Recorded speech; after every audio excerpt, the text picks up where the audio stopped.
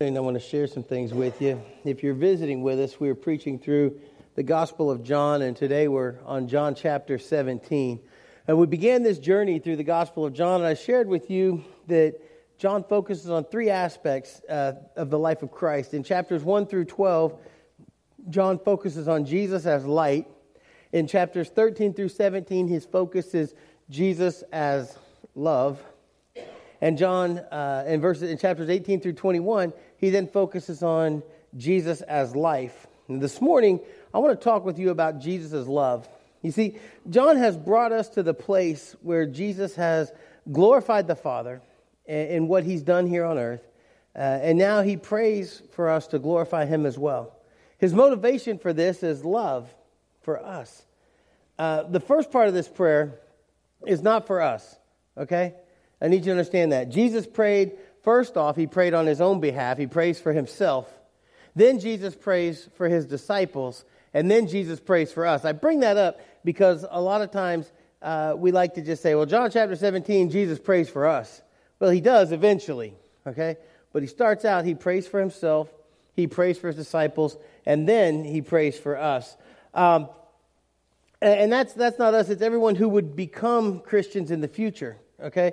And so he's praying for us. And now that we know that, I want you to also know some things. Throughout the gospel, throughout the New Testament, there are examples of Jesus praying often, okay? And we know this as we read through. Jesus went away to pray at different times. Sometimes he went on a mountain. Sometimes the Bible just says he went away to pray. And so we read those things, and sometimes he used prayer to heal people. He used prayer to cast out a demon. He prayed and then he fed people. All right, we've read some of those. And when you go back and look through Scripture, though, at all the times Jesus prayed, only a few of his prayers are actually written down and shared with us. By the way, Jesus' prayer in John chapter 17 is the longest of Jesus' prayers that's been shared with us in the Bible. I appreciate that John shares this prayer.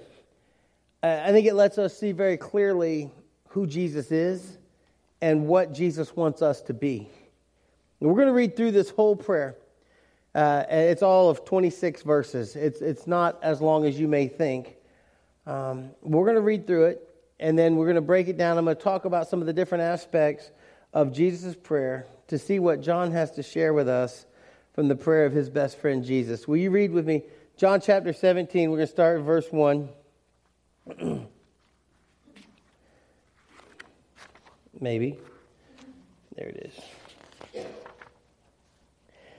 Jesus prays for us. This follows where Jesus had talked with his disciples about his hour was coming. And so as we come out of chapter 16 into verse 17, it starts off here. When Jesus had spoken these words, he lifted up his eyes to heaven and said, Father, the hour has come. Glorify your Son, that the Son may glorify you. Since you have given him authority over all flesh to give eternal life to all whom you have given him. And this is eternal life, that they know you, the only true God, and Jesus Christ, whom you have sent. Verse 4 says, I glorified you on earth, having accomplished the work that you gave me to do. And now, Father, glorify me in your own presence with the glory that I had with you before the world existed. That back in John chapter 1, do you remember that? John says, in the beginning was the Word was with God, the Word was God, the Word was with God in the beginning. You see, Jesus goes all the way back to the beginning. He says, glorify me in your presence with the glory that I had with you before the world existed. Jesus knows what's coming. He's asking God to glorify him again. He said, I've manifested your name to the people whom you gave me out of the world. Yours they were, and you gave them to me. And they have kept your word. Now they know everything you have given them is from me. For I have given them the words that you gave me. And they have received them and have come to know in truth that I came from you. And they have believed that you sent me. I am praying for them. I am not praying for the world, but for those whom you have given me, for they are yours. I want to pause here real quick. he is specific. He's getting specific. He's talking about the disciples. And he says, I'm praying for them. I'm not praying for the world, but for those whom you have given me, for they are yours. He goes on in this prayer in verse 10, and he says, all mine are yours, and yours are mine, and I am glorified in them. I am no longer in the world, but they are in the world, and I am coming to you. Holy Father, keep them in your name, which you have given me, that they may be one, even as we are one. While I was with them, I kept them in your name, which you have given me. I have guarded them, and not one of them has been lost except the son of destruction, that the scripture might be fulfilled. But now I am coming to you, and these things I speak in the world, that they may have my joy fulfilled in themselves. I have given them your word, and the world has hated them, because they are not of the world, just as I am not of the world. Sanctify them. I jumped ahead, sorry. I do not ask that you take them out of the world, but that you keep them from the evil one. They are not of the world, just as I am not of the world. Sanctify them in the truth. Your word is truth. As you sent me into the world, so I have sent them into the world. And for their sake, I consecrate myself, that they also may be sanctified in truth. And here's verse 20. He says, and he transitions in his prayer, I do not ask for these only, but also for those who will believe in me through their word, that they may all be one, just as you, Father, are in me, and I in you, that they also may be in us, so that the world may believe that you have sent me. The glory that you have given me, I have given to them, that they may be one, even as we are one. I in them, and you in me, that they may become perfectly one, so that the world may know that you sent me and loved them even as you loved me. Father, I desire that they also, whom you have given me, may be where I am, to see my glory that you have given me, because you loved me before the foundation of the world. O righteous Father, even though the world does not know you, I know you, and these know that you have sent me. I made known to them your name, and I will continue to make it known, that the love with which you have loved me may be in them, and I in them. I want to go back to the beginning of this. So if you have your Gospel of John Bibles out, you can keep those open and think about some of these things. But verses 1 through 3, Jesus has already made reference that his time had come. Because this is the night that soldiers would arrest him. And a few hours afterwards, he would go through a mock trial. He would go through a beating. He would go through all these things, and he would eventually die on the cross. And he knew that this had to happen. It was the only way to save us from the results of our sins. And when he became alive again, he defeated death, but that message is coming just around the corner. So you got to hold on to that one. It's coming. And then verses 4 and 5, Jesus, God's Son, he's always existed. He came to the earth. He was in heaven with the Father. He was in heaven with the Father and with the Holy Spirit. And as I said, John 1:1, but he didn't remain in heaven. He was safe there. He didn't have to leave. Because of love, he came. He was born on the earth as a man. He came to save us, to set us free. And in doing so, he obeyed God always in everything he did. He did everything that God asked him to do. His life, his death, his resurrection, all brought glory to God. And here in this prayer, Jesus starts out asking God to give him glory that they had shared in heaven. He says, glorify me. And God grants this request. When Jesus returns to heaven, he took a position of honor and authority next to God the Father. He's preparing a place for us. But it all started with love. And that's what I want you to know about is Jesus is love. This whole thing started with love. We go into verses 6 through 12. Jesus talks about the world in this section of his prayer. And I need you to understand here, the world refers to everybody and everything that opposes God. You got it? In verse 6 through 12.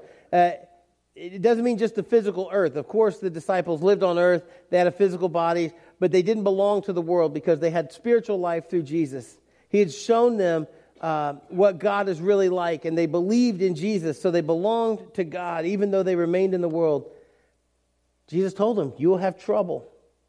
Listen, all through the book of the Gospel of John, everything that John shared with us, every time Jesus did something good, someone opposed what he did. Every time that he healed someone, every time that he spoke well, every time that he directed someone to God, every time that he directed someone to himself, it seemed there was always someone on the fringe, or maybe even right in the middle of it, that opposed what he was doing. And they opposed his disciples too. Jesus knew the disciples would be in danger just because they followed him. But when he was here on earth, he looked after them. See, the Jewish leaders one time, they said that the disciples weren't obeying the law because they were grabbing some kernels of corn of wheat kernels as they walked along a wheat field, and they ate. And they said, oh, they eat without washing their hands. Jesus said, that's not what it's about.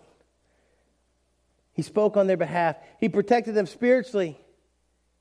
He also taught them to love and obey God. He showed them the truth about God, and they belonged to God.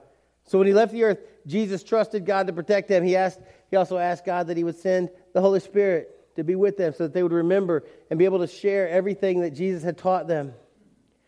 But he asked that they should be in complete unity with each other.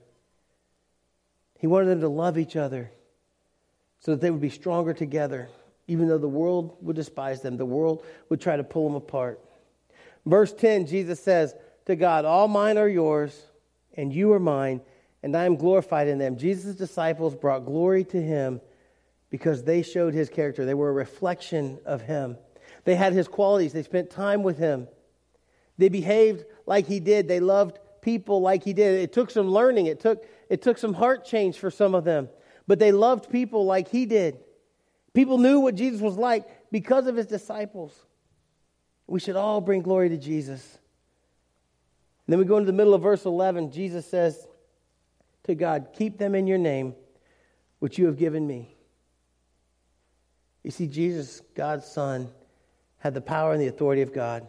The Father had given his power and authority to Jesus. And it's because the Father, the Son, and the Holy Spirit are complete unity with each other. And that's what Jesus is asking for his disciples. He said, well, I was with them. I kept them in your name. Verse 12, which you have given me. I have guarded them. Not one of them has been lost except the son of destruction, that Scripture might be fulfilled. You see, Jesus' disciples belonged to him just as much, just like sheep belong to a shepherd. We talked about that in John chapter 10. But you know, the problem with sheep can wander. Sheep aren't the smartest of animals, but they can wander. They can get out there wandering and going after something, and then they become missing. And then they're lost. But Jesus kept his disciples safe. I want you to understand something, though. We know that Judas Iscariot betrayed Jesus, okay? But Judas had every opportunity to be a good disciple. And I'm not picking on Judas, but it seems that every time something good happened, Judas was one of those naysayer type people. Mary washed Jesus' feet with nard and with her hair, and Judas was talking about, what a waste. That money could have been used for something else. There were questions from Judas. The Bible even says that he stole from the common collection, the purse that was carried to provide for the disciples and Jesus, that Judas helped himself to it. See, he had opportunity to be a good disciple, but instead he chose to leave Jesus in order to hand Jesus over to his enemies. There was a prophecy about that in Psalm 41:9, if you want to write that down and look at it. And you know, bad things happened to Judas when he made that choice. But the ones that chose to follow, the ones that chose to stay in community with Jesus, he protected them. In verse 13, Jesus knew that his death was very near. And yet he talks about the complete joy that he had. And he wanted his disciples to have this joy. He had this complete joy because he was always in complete unity with the Father. It didn't matter to Jesus that bad things were going to happen. He had joy because he knew that his Father loved him. He knew that he would be restored to the glory of his Father. And he knew that his Father would ultimately defeat death and the devil by means of his own death and resurrection.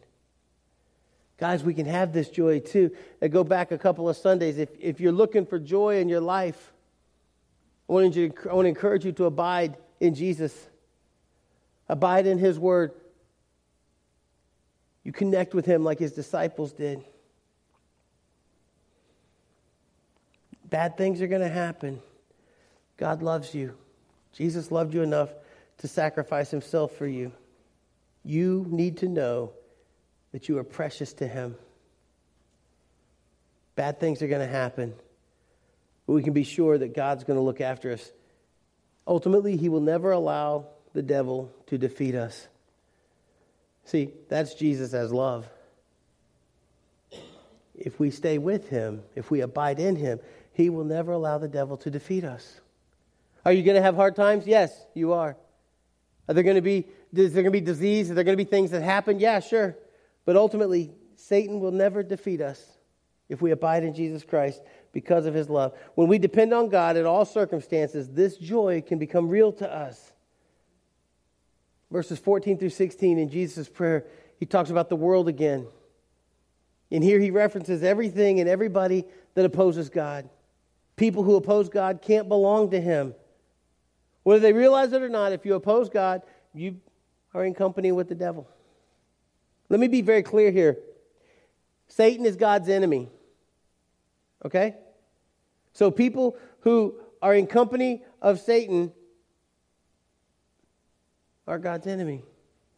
You can't be in company of both. You can't go back and forth. People who are in company of Satan hate Jesus. And they hate those people who belong to Jesus. Jesus told His disciples, the world will hate you. The world will come at you. The world will chase you down. The world will hunt you down. But Jesus didn't ask His Father to remove His disciples from the world. He didn't say to His Father, hey, take them with me. He didn't say that. Instead, He says, protect them from the devil. I've invested in them. They have a job to do. And they're going to go out and they're going to do this job. But He says, Father, protect them. You see, the disciples had to remain in the world so that they could tell people about Jesus. They were the original people that spread the good news that Jesus saves people. From that very message, some people would choose to believe in Jesus, accept Him as their Lord and Savior, but others would simply reject Him. People need to hear about Jesus. If you don't hear about Jesus, they can't make a decision about Him. So, of course, Satan would attack this disciple spiritually. He's going to attack you spiritually. But God will keep you safe. Because people need to hear about Jesus. You know about Jesus. You hold in your hand, whether you have one of these little Bibles, a whole Bible, the Bible on your phone or your iPad, you hold in your hand the gift of love, which is the good news of Jesus Christ. And we now get the opportunity to share it with others. People need to hear about Jesus. In verses 17 through 19, he uses the word holy. Now, holy means separate, set apart. This was set apart so that God could use these things or these people for His purpose. And so Jesus asked God to make His disciples holy because they belong to Him. Folks, we can't be holy on our own efforts. We can't become holy on our own. We can only become holy because of what God has done on our behalf by Jesus' death on the cross. Verses 20 through 26, after His death and resurrection, His disciples told many people about Him. They spoke in public about salvation. They used Jesus' name to do miracles. And the good news about Jesus spread quickly. And then later, the authors of the Gospels recorded Jesus' words and His acts and the things He did. The church has continued to grow during the last 2,000 years because Christians have continued to teach others about Jesus. You know, we've translated the Bible into so many different languages. And we know about Jesus because of those original men who first wrote these things down. And this is where we get into the good part, because the last part of Jesus' prayer, not that all of that wasn't good, okay? But the last part of Jesus' prayer is on our behalf. specifically about us. He prays that all Christians would love each other. He prayed that we would have unity as family, as one family. Even dysfunctional families love each other.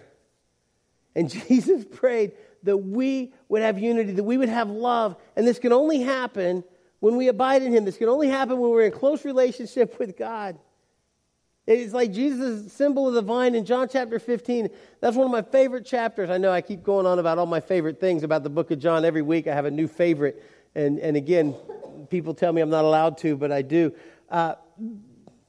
Abide. Abide in me.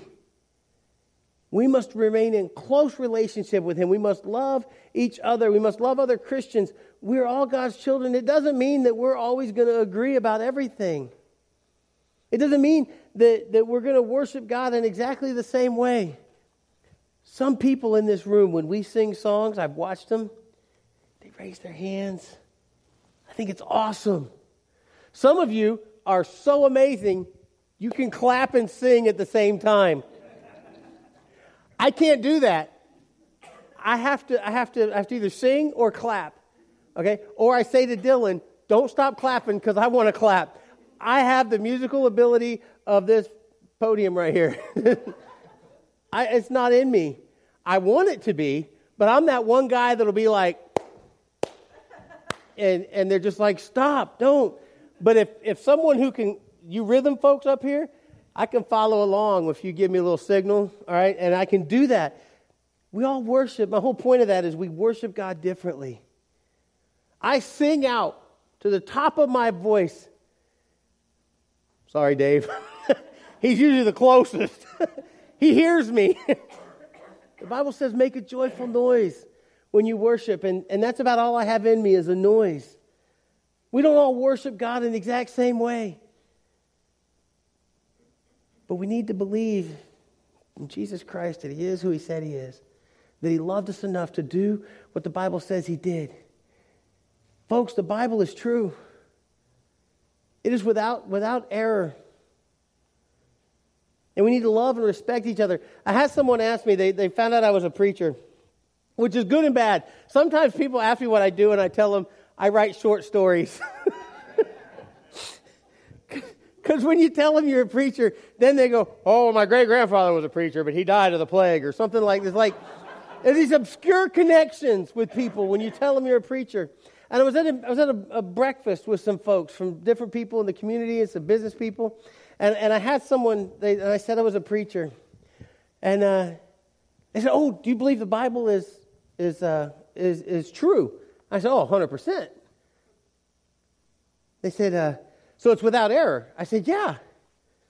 They said, which version? I said, pick one. If it's the Holy Bible, I said, I don't care if it's the ESV or the NIV. Now, there's some different things, and we can go into lots of deep theological conversation, but I told this person, I said, listen, it comes down to this. Unless you happen to hold a degree in Hebrew and Aramaic and Greek, there's no point in continuing this conversation because you pick whatever version you like. And that was their whole point. They were just like, well, there's only one good version of the Bible. And I asked them, I said, is that the one that Jesus carried? And, I said, it's true. This right here is true. Can you go back and I encourage you to study well when you see these words you don't understand. And that's what I told them. I said, listen, I've got a couple of people who actually do understand Greek. And I go and I talk to them when I come across certain phrases or words, and I ask them to help me make sure I'm saying the right things publicly. I said the same thing. I've got some folks that have studied Hebrew. I don't know anybody that studied Aramaic, but I have watched the Gospel of John in Aramaic, and I didn't really understand it. But the point is, we have means to solidify that this is still the inerrant Word of God, without flaw, without failure, that it's a truth, and it's a love story. We need to believe that the Bible is true. And in that, we need to love and care for one another in unity. It doesn't matter if we're old or young. It doesn't matter what country you live in. It doesn't matter if we have a good education or not. It doesn't matter if we're rich or poor. When we belong to Jesus, then we belong to each other. And so we must help each other. We must pray for each other. We must encourage each other. This is a powerful way to show the world that our faith is real and our God is genuine. And that the Father loves us all as much as He loves His own Son. When we know Jesus personally, it's a lot easier for us to remain united with God all the time. And we can even share in His glory. In the original language of this book, Jesus used simple words to emphasize this close relationship with God. It's difficult to translate the complete meaning of these words into easy English. Okay? So in the Greek language, in verse 23, it begins, I am in them, and you, the Father, are in me. And so Jesus lives in us by means of the Holy Spirit. We belong to Jesus. He leads us. He guides us. He provides for us. He cares for us. And as He prayed for His disciples, He prayed for us also. He prayed for unity within His bride, the church. And when we can be unified, He will always be with us. This prayer that Jesus prayed, I think in my mind it solidifies that Jesus is love. Not only is He love, but He was willing to do His part. And in doing His part, He's glorified the Father. And then He prays that we would do our part. I believe that in love and unity, we will glorify Him as well. You see, His motivation is His kindness. Jesus' motivation is His love for us. He doesn't use scare tactics for us to love and serve Him. He uses kindness and love and prayer. And in His final moments on earth, He comforts the men that are with Him. He prays over the men that are with Him. In some of His final moments, His prayers are for them. I think Chris Tomlin said it well in his song, Kindness. He said, it's your kindness, Lord, that leads us to repentance. Jesus doesn't guilt us into loving Him, into repenting, into changing our ways. He doesn't scare us. His love. He said, hey, you want to see something amazing? Abide in me. And I'm going to go and I'm going to prepare a place for you. And when you come, it's going to be so worth it.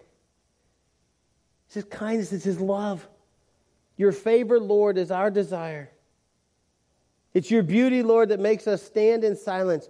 Your love, Jesus, your love is better than life. He said, we can feel your mercy falling. You're turning our hearts back again. Hear our praises rise to heaven. Draw us near, Lord. Meet us here. I'm not sure what more you need to know. Jesus is love. John has shown from chapters 12 or 13 to 17, he has shown us Jesus as love. He's shown it in His word. He's shown it in His actions. Jesus has shown it in His prayers over us and about us. Verse 26, He says, I made known to them your name, and I will continue to make it known, that the love with which you have loved me may be in them and I in them. Jesus did His part. Will you consider your part as we stand and sing our response song and respond to His love accordingly? Will you stand and sing with us?